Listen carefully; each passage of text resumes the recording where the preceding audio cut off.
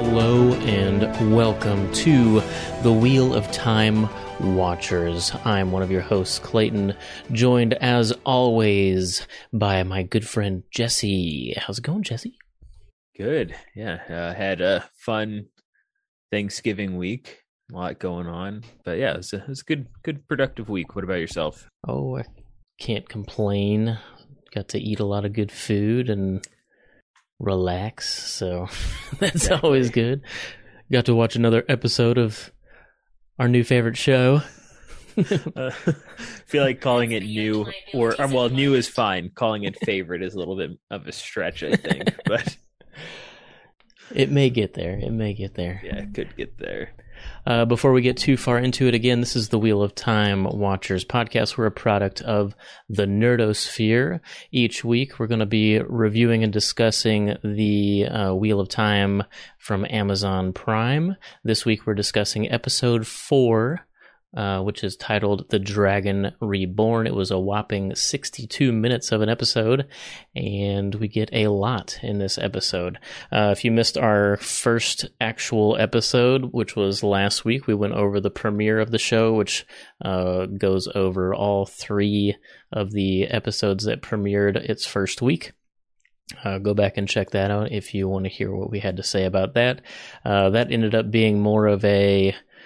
how do we say this nicely? More of a why did they do it this way discussion. But we're hoping, and I think this episode may prove, that this show is headed in a good direction. And yeah, I guess we'll just jump right into it. What were your initial thoughts? I think last week, since it was our first episode, and just because that's kind of how we typically do reviews across all of our Nerdosphere content, we started off with just general impressions and spoiler free. I don't think that we really need to do that going forward, because if you're listening to this show, one, you're probably already watching the television show because the show is named and described as a review show. And 2, we've made it pretty clear that it's going to be spoiler full, which that's what I'm doing for this episode now. This episode will be full of spoilers. And then later on in the episode, we'll get into book spoilers. So instead of doing like just general impressions, let's maybe just talk about the episode itself, get into the nitty gritty, and then dive into differences with the books later on. We'll see how that flows. So yeah, I'm down with that. Yeah. So what do you think? How'd this one hit you? I actually liked it. And by that I mean I understood more in this episode why they did some of the things that they did. Versus maybe compared to the first beginning 3 episodes, which is promising because it's something that you had hit on that earlier on, that we were just hoping maybe the first 3 episodes were a stumbling block and all that good stuff. And that's kind of the direction I'm feeling like it's going, where maybe they weren't quite sure how to start it out because they felt like they needed to get the Two Rivers stuff out of the way. And that's why we got kind of like a clunky beginning. But now that the characters have started going in the directions they're going, I feel like we are getting some stuff that makes more sense. And something I want to touch back on is that while I was frustrated with some of the stuff that was going on in the first 3 episodes, I was going to be okay with it all along, assuming that they had a rhyme and a reason for why they did it the way that they are. And I think without some of the things that happened in the first couple of episodes, such as like Perrin killing his wife, it wouldn't make much sense for him to be having the conversation with the Tuatha Aunt that he's having at the moment. Right. And that's like the type of stuff I want to continue to see, because that's the type of stuff that makes the diversions from what we liked in the books feel more impactful instead of meaningless. And then I have started to feel like some of the characters have kind of started growing into who I was hoping they were going to be. Nynaeve in particular, I feel like had a really strong showing in this one. I think Moiraine just continues to fit the bill for what you expect out of Moiraine. Lan is even falling into his role a little bit more, where I was happy to see the witty banter between him and Nynaeve at times, which I thought was kind of cool. And I also feel like they got the personalities and or personas of the Ajahs correct so far. Like, I feel like the people within the three main Ajahs that we've seen so far, because we have seen a yellow, but they were tied up to a stake getting burnt alive. So that's not really much going on there. I feel like you're kind of starting to see the personalities shine through for the role that they're playing in their Ajahs. So overall, the episode for me was pretty positive. I agree. I really enjoyed this episode. There wasn't really, so like you said, and we went over it ad nauseum in the last episode, there was just so much in the first 3 episodes that made us say, why? Why this way? That we couldn't really enjoy it the way we probably would have liked. But this episode didn't really have that. We got a ton from the Aes Sedai side with the conversations between Karene and Moraine, and then Moraine with Alana. We got a ton of cool Aes Sedai talk. They finally, I was actually going to mention in this episode that I guess we're just not going to have, they're just dropping like the 5 powers because they haven't mentioned it or talked about it or even showed it but we have them mention that they have him bound with air so he can't hear. So that's our first kind of foray into the 5 different powers that make up the 1 power and how they weave the different 5 powers in to make the different stuff. I also really like how we're starting to see, even though it was implied kind of with dialogue from Leandrin in the first episode, that the 1 power is more of one thing in this universe rather than split, we do start to see some of that insinuation that it is split for the male and female halves, because Moraine mentions how she can't see Logain's weaves.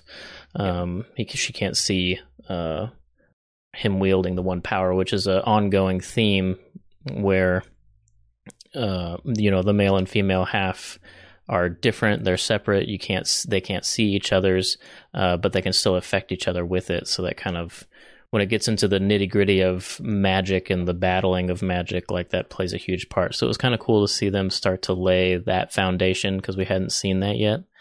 I completely agree. Nynaeve really falls into her character in this episode. I'm really digging her, Zoe Robbins. I'm digging her. The only thing is we still don't have braid tugs, and I know. Dude, there was like one scene in particular when I was watching this one, when she's standing up on the hillside looking down at everyone, kind of like on the cliff face. And I was like, just tug your hair, please. Just please, like, begging the screen for it to happen, because it seems so natural to fit right there. Right. That's like a scenario you'd see her like instinctually doing that. And obviously I would assume at this point they're not going to go with that. So I need to stop like, right. I think we would have probably seen it by now. I really like her and Lan. We're already seeing them connect. I love it. I still don't think that they've quite locked in Lan as a character, though, because the way he is with the other warders isn't really the Lan that we know if you're a fan of the book. So I'm just kind of waiting for him to hit the stride like these other characters kind of have at this point. I really think that Tom was great in this episode. Agreed. We get to hear about Owen from him instead of from I think we actually learn it from Basil Gill in the book. When he's talking to Rand. I don't remember. I feel like I wish I could remember. It makes me want to go back and read the books, because there are tiny little details I wish I remembered off the top of my head, because I almost feel like you get it in a roundabout way without him sharing it right away with everyone. Like, he's talking to somebody else about it. So like, we find out I think I could have sworn we found out about it when he's talking to somebody that isn't the kids right away, or the main characters, and then it ends up getting kind of like leaked into it throughout the rest of this series, where it ends up becoming kind of like an underlying strain between Tom and the Aes Sedai to some extent. Yeah. But I just don't remember. We see Rand and Matt. We get a little bit more of Matt. I don't want to go too deep into like the differences of the book yet, because I kind of want to maybe get to the point where the first half is for people who haven't read the book, and then the second half is for people who do read the book, just to make it a little bit more accessible to people. But I really did like, we didn't get them as much in this episode, but I liked what I saw. Rand had that crazy dream, which is more in line with some of the dreams that we had seen in the books. It was a little bit more detailed, and we can get more into the dream later with more spoiler talk for the books, but I'm still kind of desiring a little bit more from that front. One thing that, and I'm talking a lot, I'll let you talk here in a second, I'm sorry. You're good. But one thing that fellow Nerdosphere host Corbin, my brother, had mentioned was he doesn't really feel a sense of what the Dark One is, or that it's even an ominous presence. He feels like it's just some boogeyman that's mentioned. And I think that that's one thing that the dreams in the book really help impair onto the reader, how close the Dark One is to these, Emmons Fielders, and how real the Dark One's power is, and how afraid they are. And I don't think that that's being portrayed. At least it's not. That's something I hadn't even thought about, watching the show, because I already know about it. But apparently, at least for him, who has never read the books, they're not portraying that side of it quite good enough. Yeah, I would agree with that. And I feel like, again, this is a directional choice that they have decided to do with the show, because of what we've kind of hit on a little bit earlier on, with the idea that the mystery behind who the Dragon Reborn seems so overplayed, because and I say that lightly, because obviously that's something that plays well on television, where this is a way to draw you into the characters and to maybe even set you up on, hey, I'm Team Rand, I'm Team Perrin, whatever it is, whatever team you're deciding to hitch your wagon to. I get that plays that way, but the mystery is such a weird thing to add in there when it doesn't. I would understand if you'd gone 7 of the 13 books not knowing who the Dragon Reborn is, why you'd want to play on this. But because it's established so early on in the book series, it feels like such like a thing that didn't need to be focused upon. And it's kind of that same way where I think they're kind of going with the mystery behind a lot of things to continually draw people along.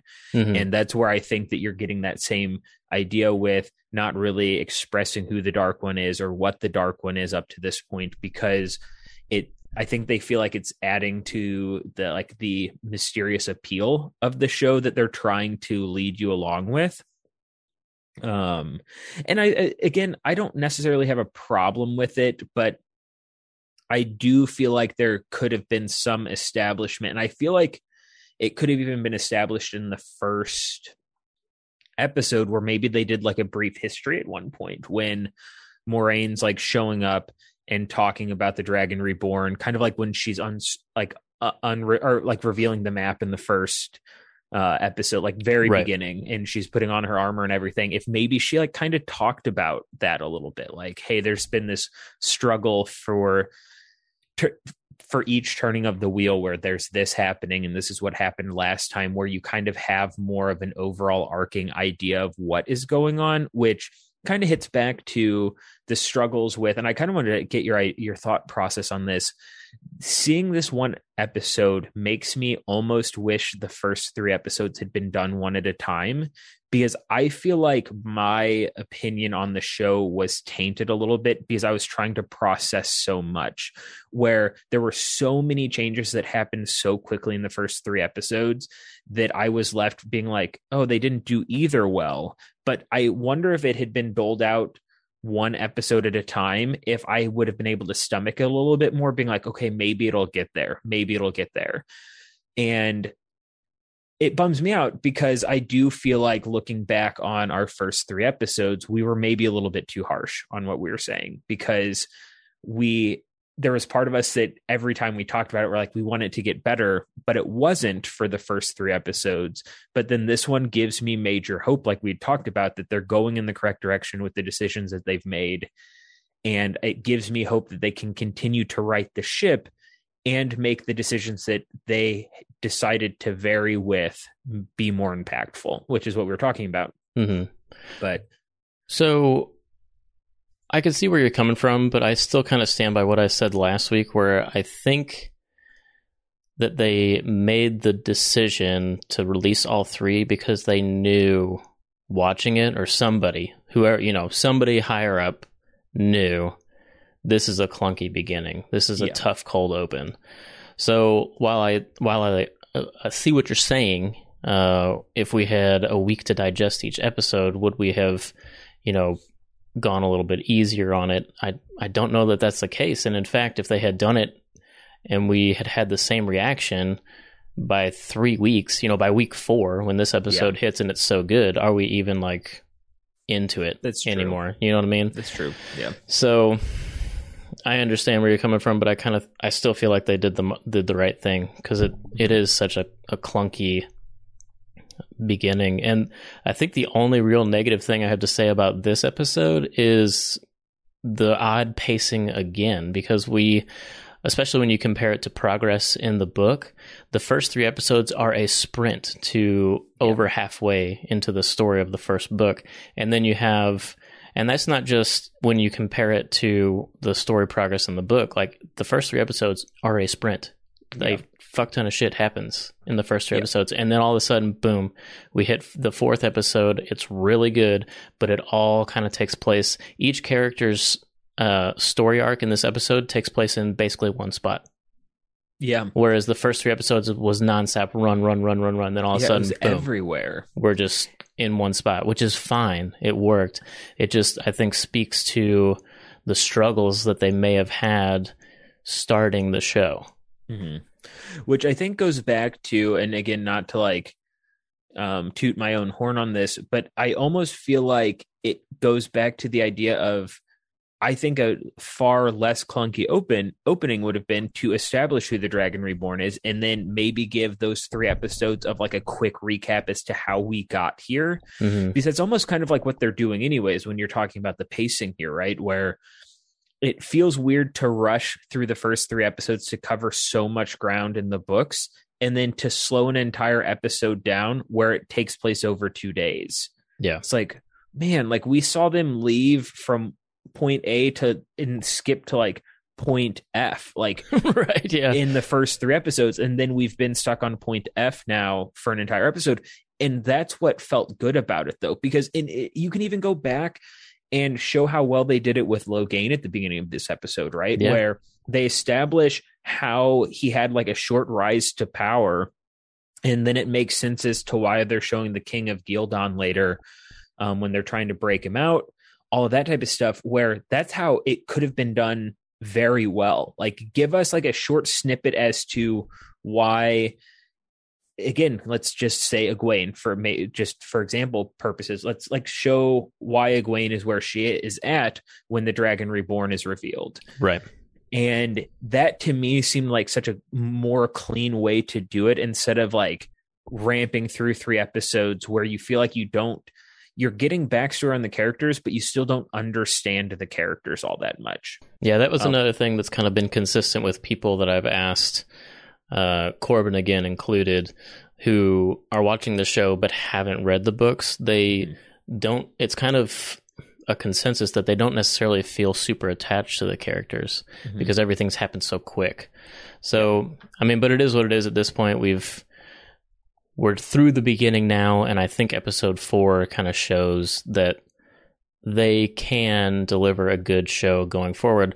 I just, I do have a couple nitpicks as far as the direction, like whoever the director is, the director of photography, it's very mediocre at times. And one example is, and you had already brought it up, when Nynaeve is standing on a cliff alone staring down at this camp, this whole like kind of wide pan shot, that really just screams to me that somebody wanted to try to get a cool shot, and there's really no, like, your brain thinks, why is she up there? Yeah. Or exactly. Even why is this camp like parked along this cliff that could be easily ambushed. Like, I don't know. It's hard to describe, I guess, if you haven't seen it, but it's another instance that reminds me of like almost CW quality. Just mediocre direction. I think the one that got me, the part that got me feeling that way has been the action sequences so far. Like if you go back, so one of the things that I'm talking about, because as you know, I've been dissecting these live as I'm watching them, posting them on TikTok, all that type of stuff. One of the things that I actually said during the first Trolloc fight was I wanted to see something, because you almost feel like it's jumping around like a Jason Bourne fight where it's like you're not focusing on much. And I would even say that with this fight scene when they're fighting in the woods and you finally start to see the Aes Sedai's power when it comes to fighting off essentially an army of people, where I wish that they focused a little bit more on that to make it less like the explosions and then you just see like a random body flying through the air. That felt kind of clunky to me, where it's almost like it goes back to what you were saying earlier, where you feel like the allotment of this $10 million per episode is going somewhere, but you feel like it's not going to the right spots sometimes. Exactly. And it goes with that, where it's almost like they want to have these cinematic moments, like with Nynaeve looking down on the camp, like you were talking about, but it doesn't really serve a purpose. It's cool looking, sure. Like it's a great shot of the camp to kind of give you perspective of how everything's laid out. But why was she up there? Like, it's not really furthering the story. And that's the big thing for me. But again, there's not a whole lot of negative parts, in my opinion, on this. Like we're nitpicking right at this point. Exactly. Because this episode is great. Yes. We get more Aram and the Tinkers. I think Aram, they've really captured almost perfectly. He's so great. Even down to the point where he's like, he's still like kind of lives the way of the leaf, but at the same time, he kind of makes fun of it. Where he's like, oh, the song, it's just an old wives' tale. And that we'll obviously see develop more of his character later. But Perrin is really great in this episode. Yeah, it's just, I really actually think that the CGI for the weaves was a little bit better in this episode than... Agreed. And I don't know if it's just because it was during the day.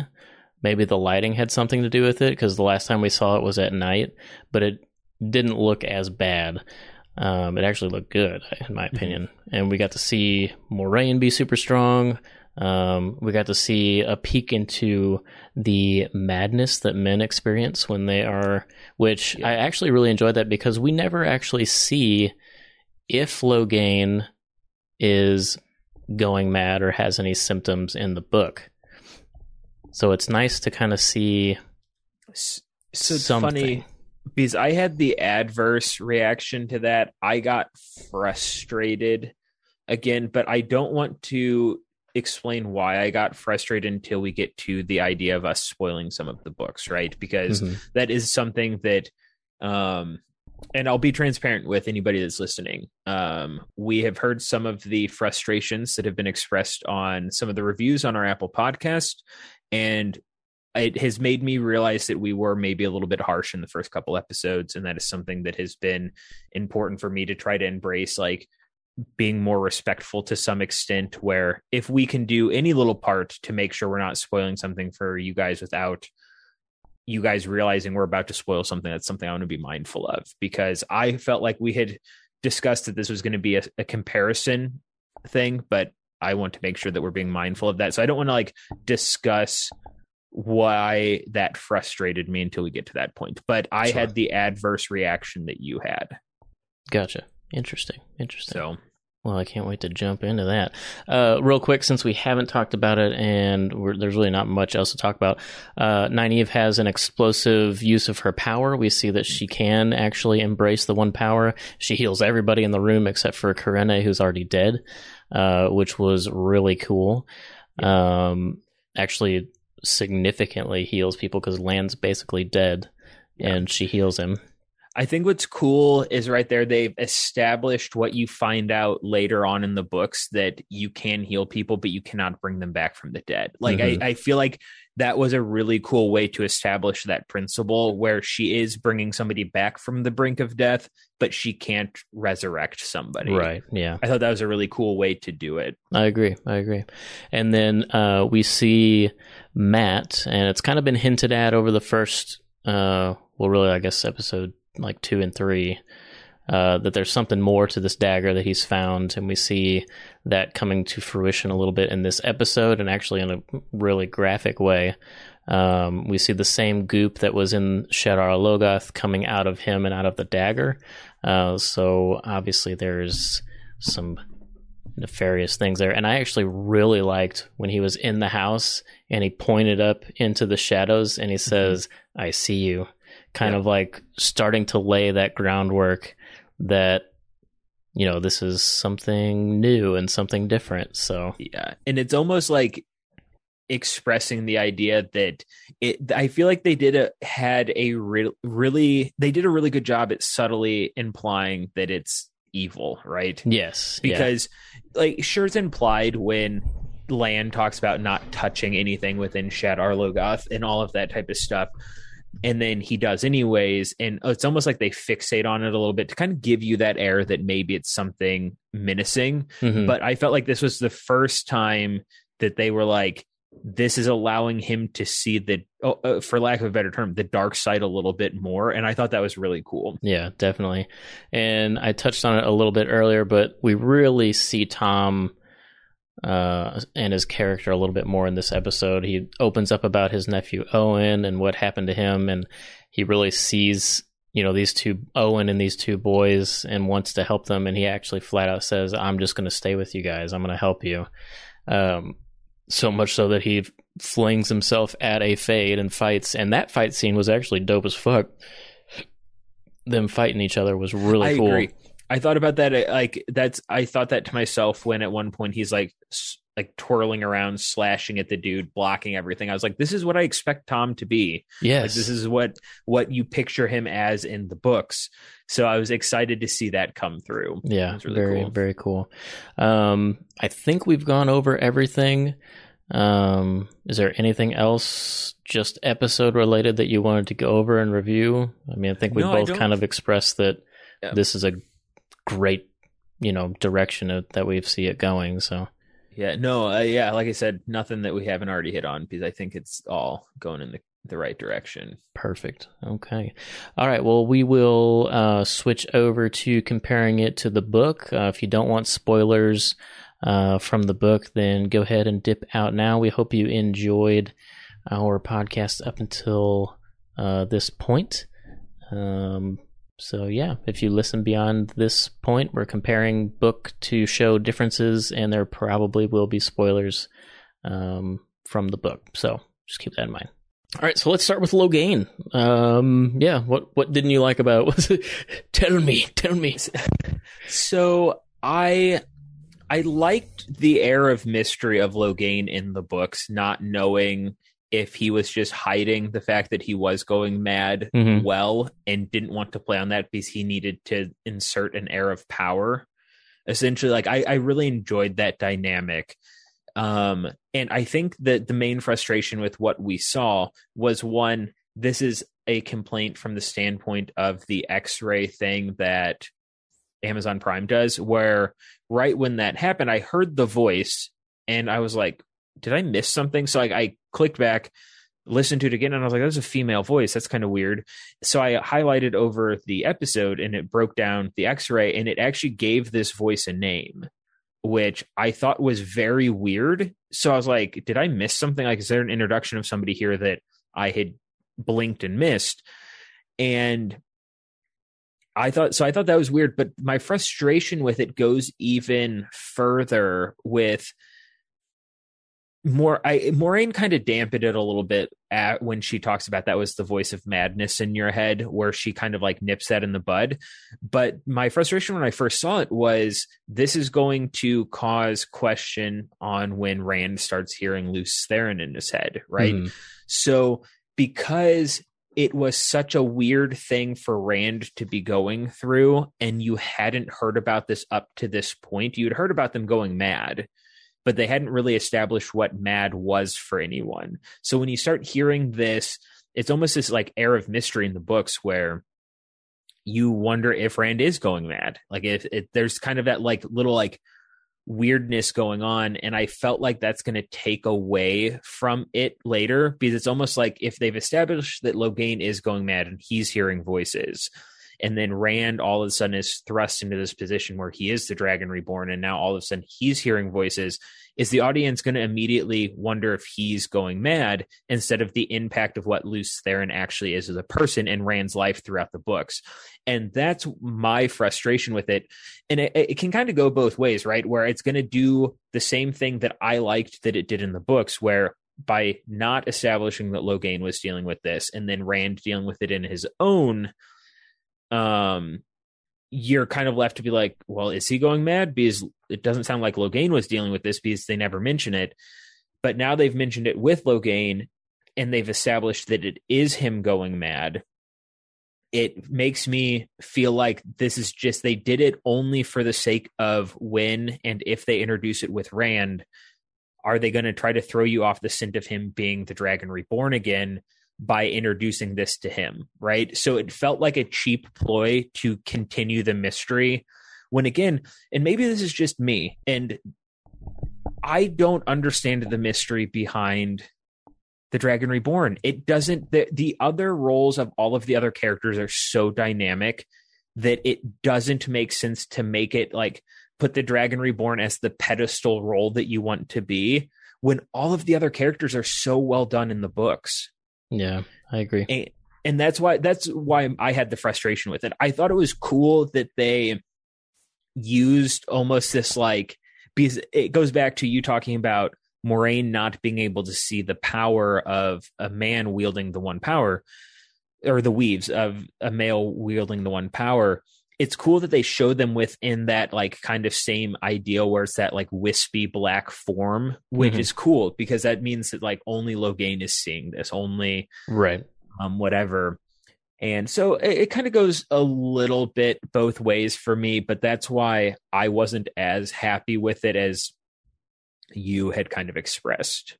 Yeah, and I was just kind of glad to see it. I guess one thing I did think about that I just remembered with you kind of talking about it, it does seem like they are leaning heavily into the schizophrenia type of madness, which, I mean, I guess is how you could describe most of their madnesses, but it's right now the madness that we've seen from the random dude in the beginning and from Logain is people talking to them that aren't there.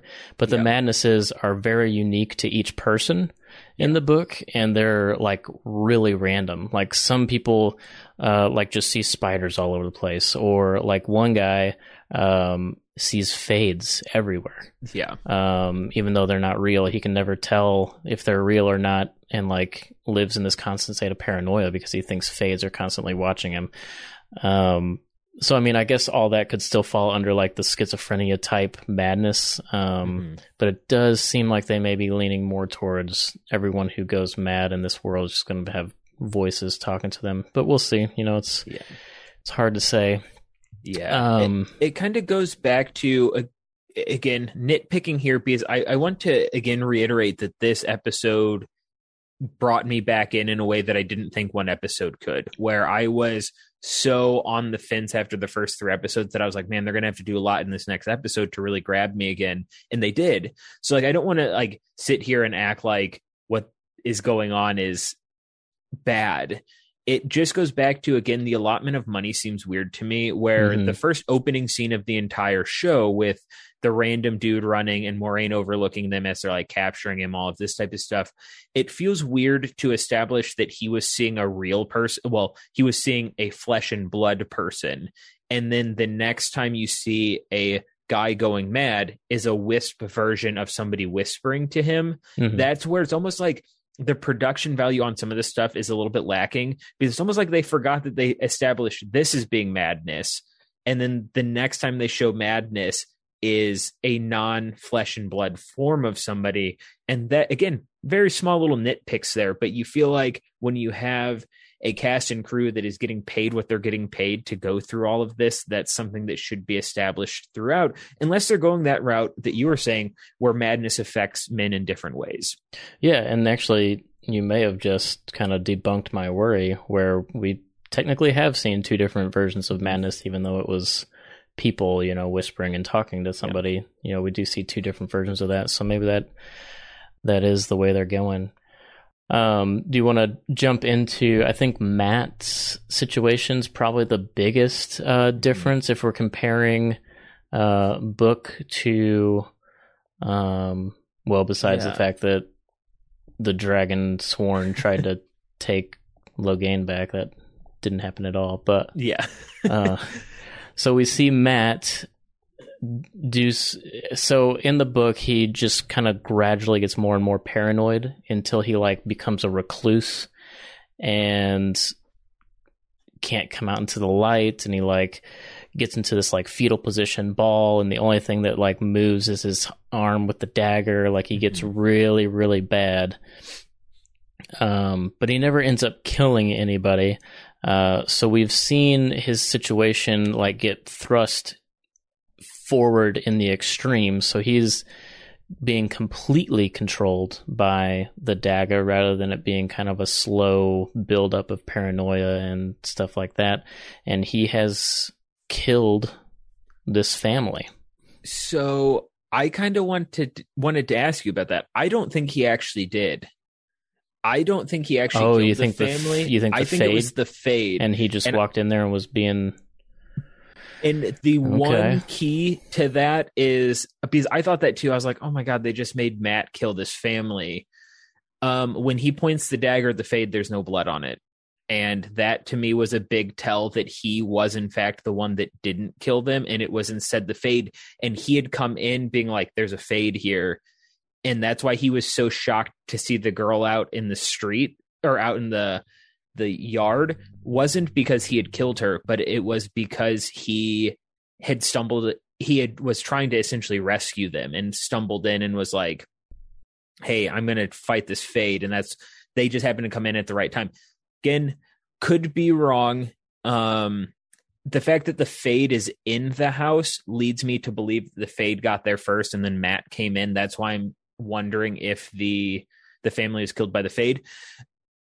But again, I don't know if there not being blood on the dagger was purposeful or if they had just didn't put it on there because they didn't know what to do when he had pointed at them. But that was my interpretation of it, is that when he had pointed, that's the first thing I looked for, is I was like, is there going to be blood on the dagger when he points? That I think might be a great catch. That's awesome. I think you might be right. So, and I do think it's interesting that they went the route that they did to try to increase the mystery behind.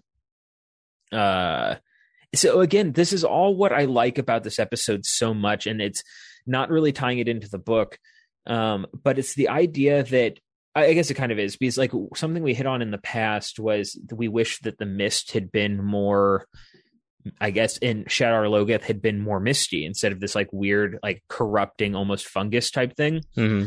Where knowing what we know about the way that the male people cast, it almost is they play on the black idea behind the mythical power behind it. And then you see that kind of seeping out of Matt. So they're almost using this as a way to portray him as possibly going the same route as Logain, because he's inhabiting that black essence that you see with male casters. Mm-hmm. And I thought that was really well done from the standpoint of playing on the strengths that they established earlier, which I thought that was really cool. I was not at all expecting them to use him going mad over the dagger to portray that he is now lining up to be the Dragon Reborn. Yeah. They definitely. Tom flat out says that he's kind of doing the same stuff that he witnessed Owen do when he was going mad. So that I think that's definitely why that's in there, and why they pushed it forward so quick. I don't think that there's really much to talk about when we're talking about Egwene and Perrin. Their journey with the Tinkerers is basically what's happened in the books.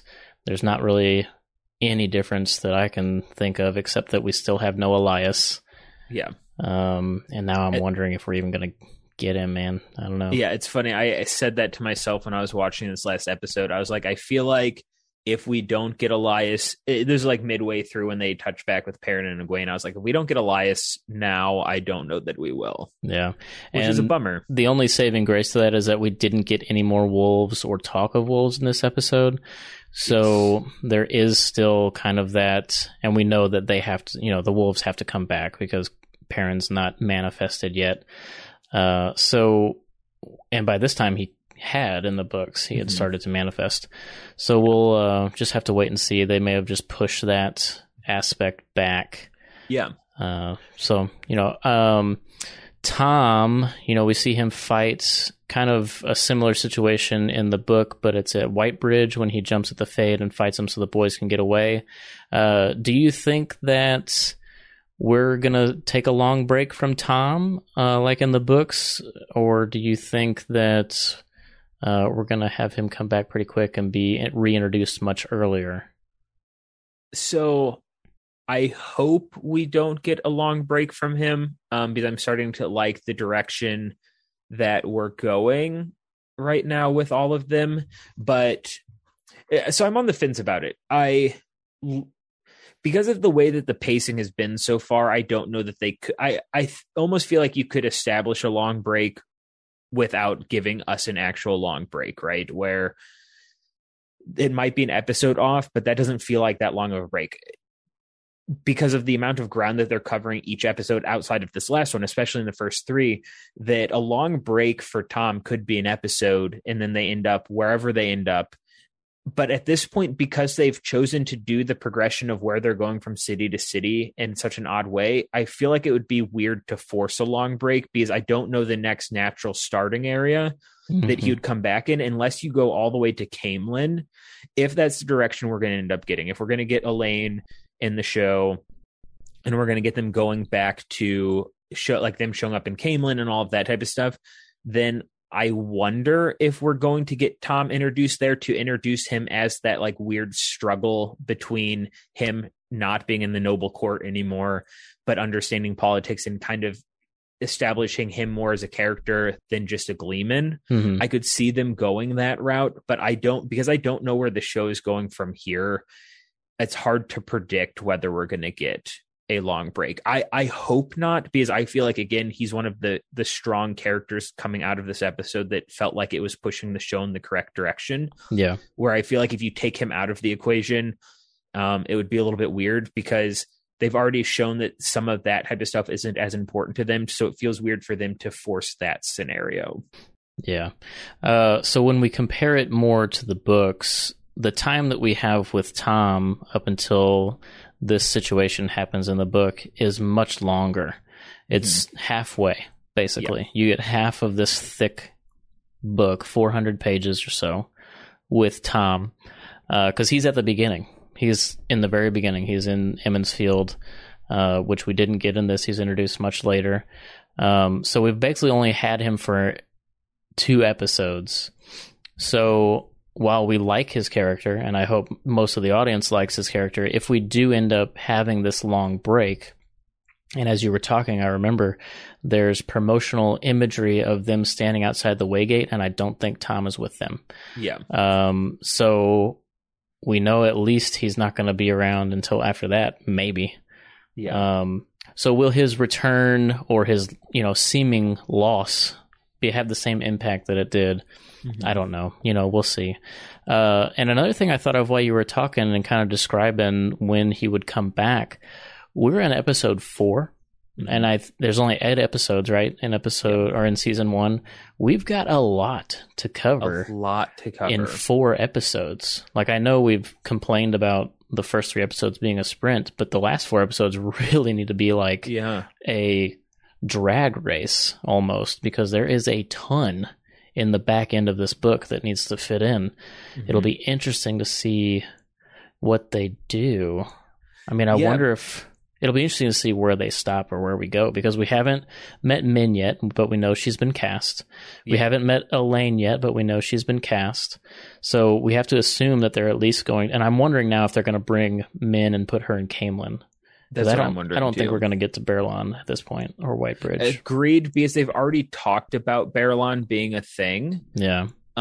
Which leads me to believe that they've already traveled through Berlon, which is weird because if I remember correctly, there was a promotional trailer that suggested that we were getting a scenario with Moraine getting them out of Berlon.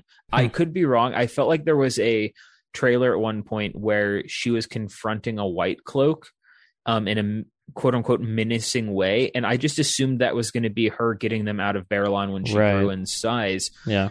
But again, maybe I was interpreting the trailer incorrectly.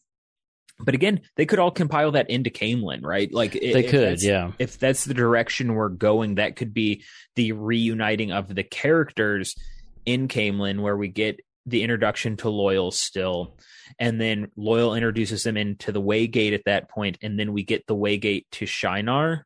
Is kind of the pacing that I'm expecting. Yeah, I guess they could fit. So if all of that gets pushed into Camelin, you could almost have episode 5 be them reaching Camelin. Episode 6 be, all those different meetings, introductions, confrontations. Episode 7 be the Waygates. Episode 8 be the, the finale. So I guess maybe it's not going to be that much of a drag race, but it feels like there's a lot still to accomplish.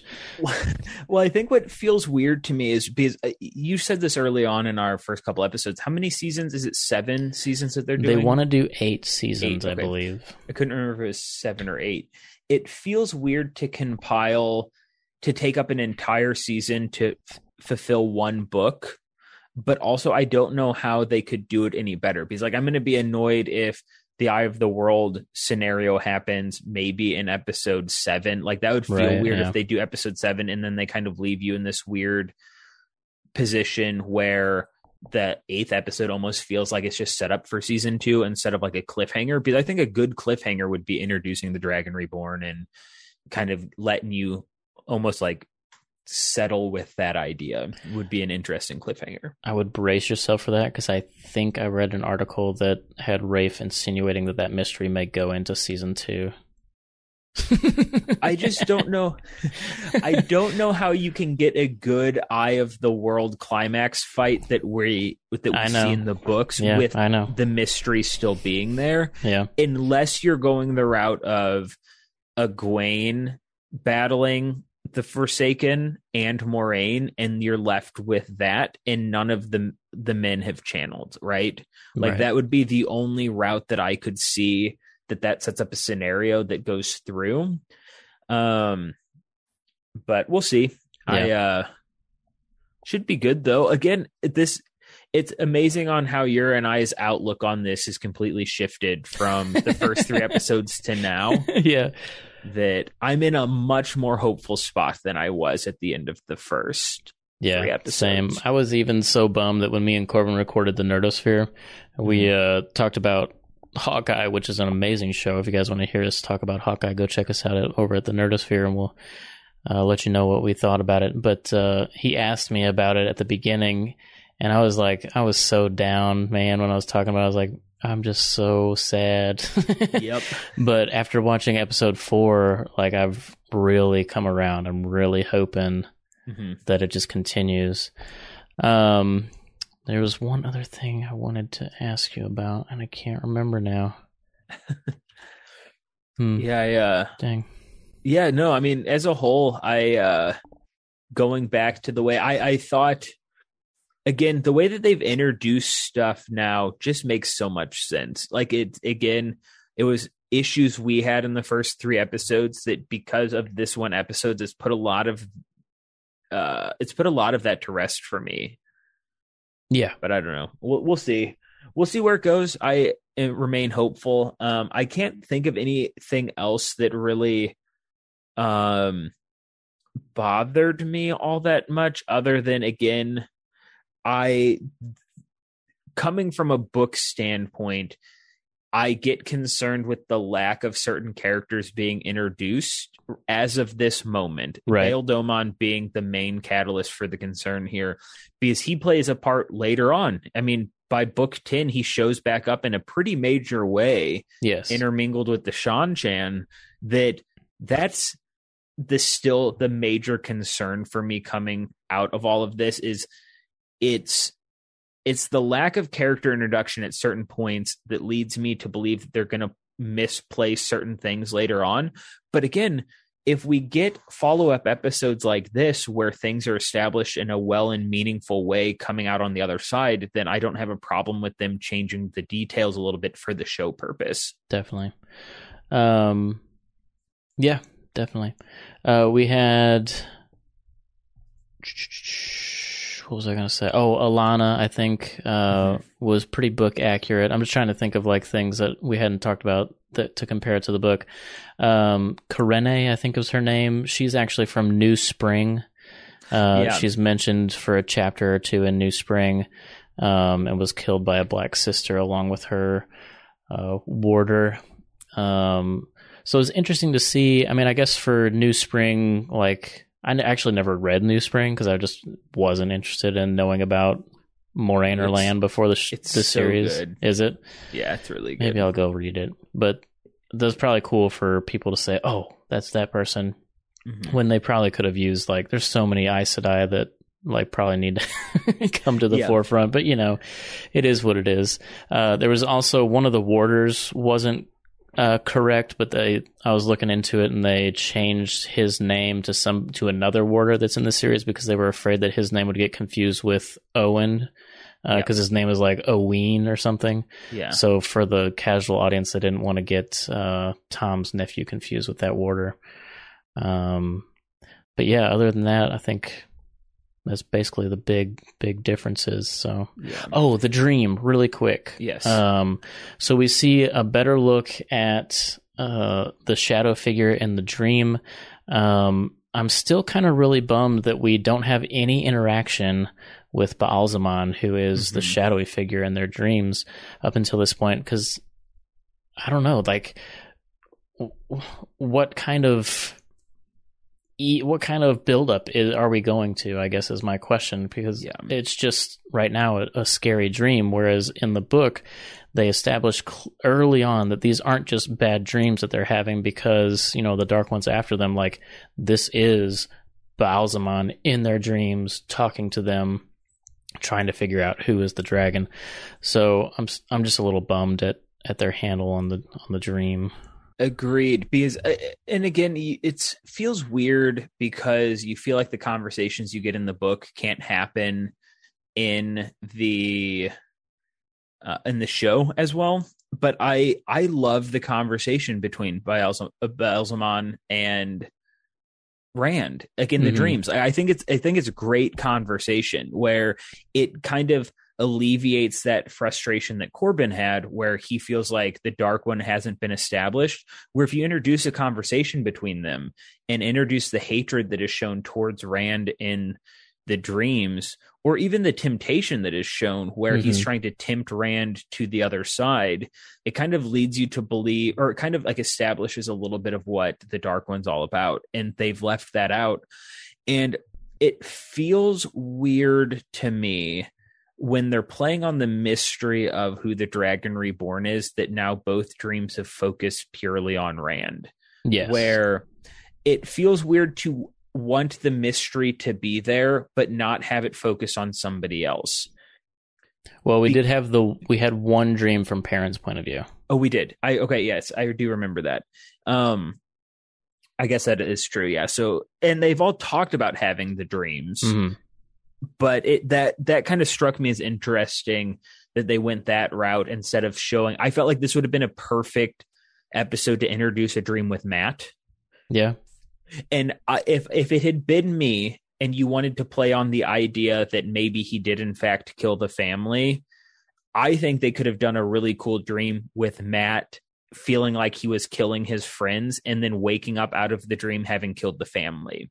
I think that would have been a cool way to kind of add to the allure that we don't know who the Dragon Reborn is at that point. Yeah. But again, they kind of alluded to it a little bit when they showed blood on Matt's hands when he walked by Rand in the dream. Right. Yeah, that's true. So yeah, but I don't know. We'll I agree with you. I wish the shadowy figure in the dreams was kind of talked about a little bit more, because I feel like that has been established for book readers with no substance to why this is important for the average viewer. Yeah, and it's almost exactly the same situation that you brought up when they show the heron on Tam's sword. There's been no talk at all of the heron, none. But we do get that split second focus, so people know that it was like important. They may not even know it was important. They may just be wondering why they focused on the sword like that. One last thing. We're basically to the end, but I wanted to bring this up because I thought about it. I wanted to get your thoughts. One thing I think that this series, and this kind of ties into like the impact or the feel of importance with the Dragon Reborn and the Dark One. The reason in the books that people are afraid of the dragon is because he went mad and broke the world, or started the breaking of the world. We learned later that it wasn't just because of him. It was because all the male Aes Sedai who started going mad, and then even some of the women, like, I guess, participated as well. But the reason people are afraid is because men who channel go mad, and if the dragon is reborn, he's gonna go mad and probably break the world again, and that's why people are afraid. And we find out that in this version, either male or female could be the Dragon Reborn, which is fine. But in this episode, we hear them say that females have tried to proclaim themselves as the dragon. So that doesn't track for me, because if a female says, "I'm the Dragon Reborn," wouldn't everyone say, "Sweet, yeah, you're not gonna go mad. Yes, you're gonna save us. You're not bad." Yes, exactly. So that them trying to add that as, kind of add to the mystery of our Two Rivers folks, and add to the inclusion of the prophecy to include the possibility of Nynaeve or Egwene being the Dragon Reborn, has kind of opened up a strange loophole or a strange chip in the armor that is like the prophecy of the dragon, and why the world is like scared of that. Yes. Yeah. And I agree, because that struck me as weird when they spoke on that front, because it was one of those that feels like a chink in the armor, when if they had just followed the idea that because again, it goes back to the frustration that I talked about, where pulling Egwene and Nynaeve into this narrative that they could be the dragon is taking away from their story arc that we get pretty early on into the first book, where they understand that they're not, and it's the concern about their friends throughout the story. Where by adding this in there, it's almost like giving this weird thing where it's almost like they threw it in there as an afterthought. So I agree with you. It felt weird to add that in there when it doesn't add up with what we've established up to this point, which was the reason the world broke was because men went mad. And then now we've harped on men going mad throughout the rest of the 4 episodes. And then all of a sudden we're throwing in there that, well, a woman could be the Dragon Reborn. But if the fear is, like you were saying, that they're going to go mad and break the world, well, women can't do that. We've already established that they don't go mad when they use the power. Yeah. So I agree. It felt really forced for the sake of forcing something in there. Yeah. Yeah. And it's all just to build. And I mean, I kind of get it. I actually read an article that kind of defended that, bringing Egwene and Nynaeve into the potential. And for the show purpose, it gives them a better reason to flee the Two Rivers. Especially with how quickly the show like jumps into it, which I agree, and I actually hadn't thought about. But again, overall, there is kind of just little chinks now, because everybody's afraid of the dragon going crazy and breaking the world again, destroying the world. But if the dragon's reborn as a female, it's not going to happen. I think you would want that. If a female proclaims herself as the Dragon Reborn, I would think that people would flock and try to almost forced. You don't think that the Aes Sedai would try to force the prophecy to happen if a female proclaimed herself as the Dragon Reborn? Yeah, exactly. I think so. Which again could be what we see in the next episode, because now all of these women have seen Nynaeve channel to an extent that True. I wonder if that before. will be a. Yeah, you're right. That may be a thing, especially since they kind of had the foreshadow of Moraine saying your power, even though he's super powerful, would only be a candle to a sun. And then he says that again whenever Nynaeve explodes with her power. So that's a good point. Maybe we'll see these Aes Sedai kind of think, oh, maybe you're... Yeah. And it could spark the infighting that we see with the betrayal, the betrayal to some extent with Nynaeve and Egwene being handed over to the Shan-Chan when they show up, betrayed by, I forget what Aes Sedai betrays them, takes them. Is it Liandrin? Liandrin is a black sister, so keep your eyes on her, and I think she is the reason Egwene gets captured. Yeah, I can't remember, but I just remember that she tells...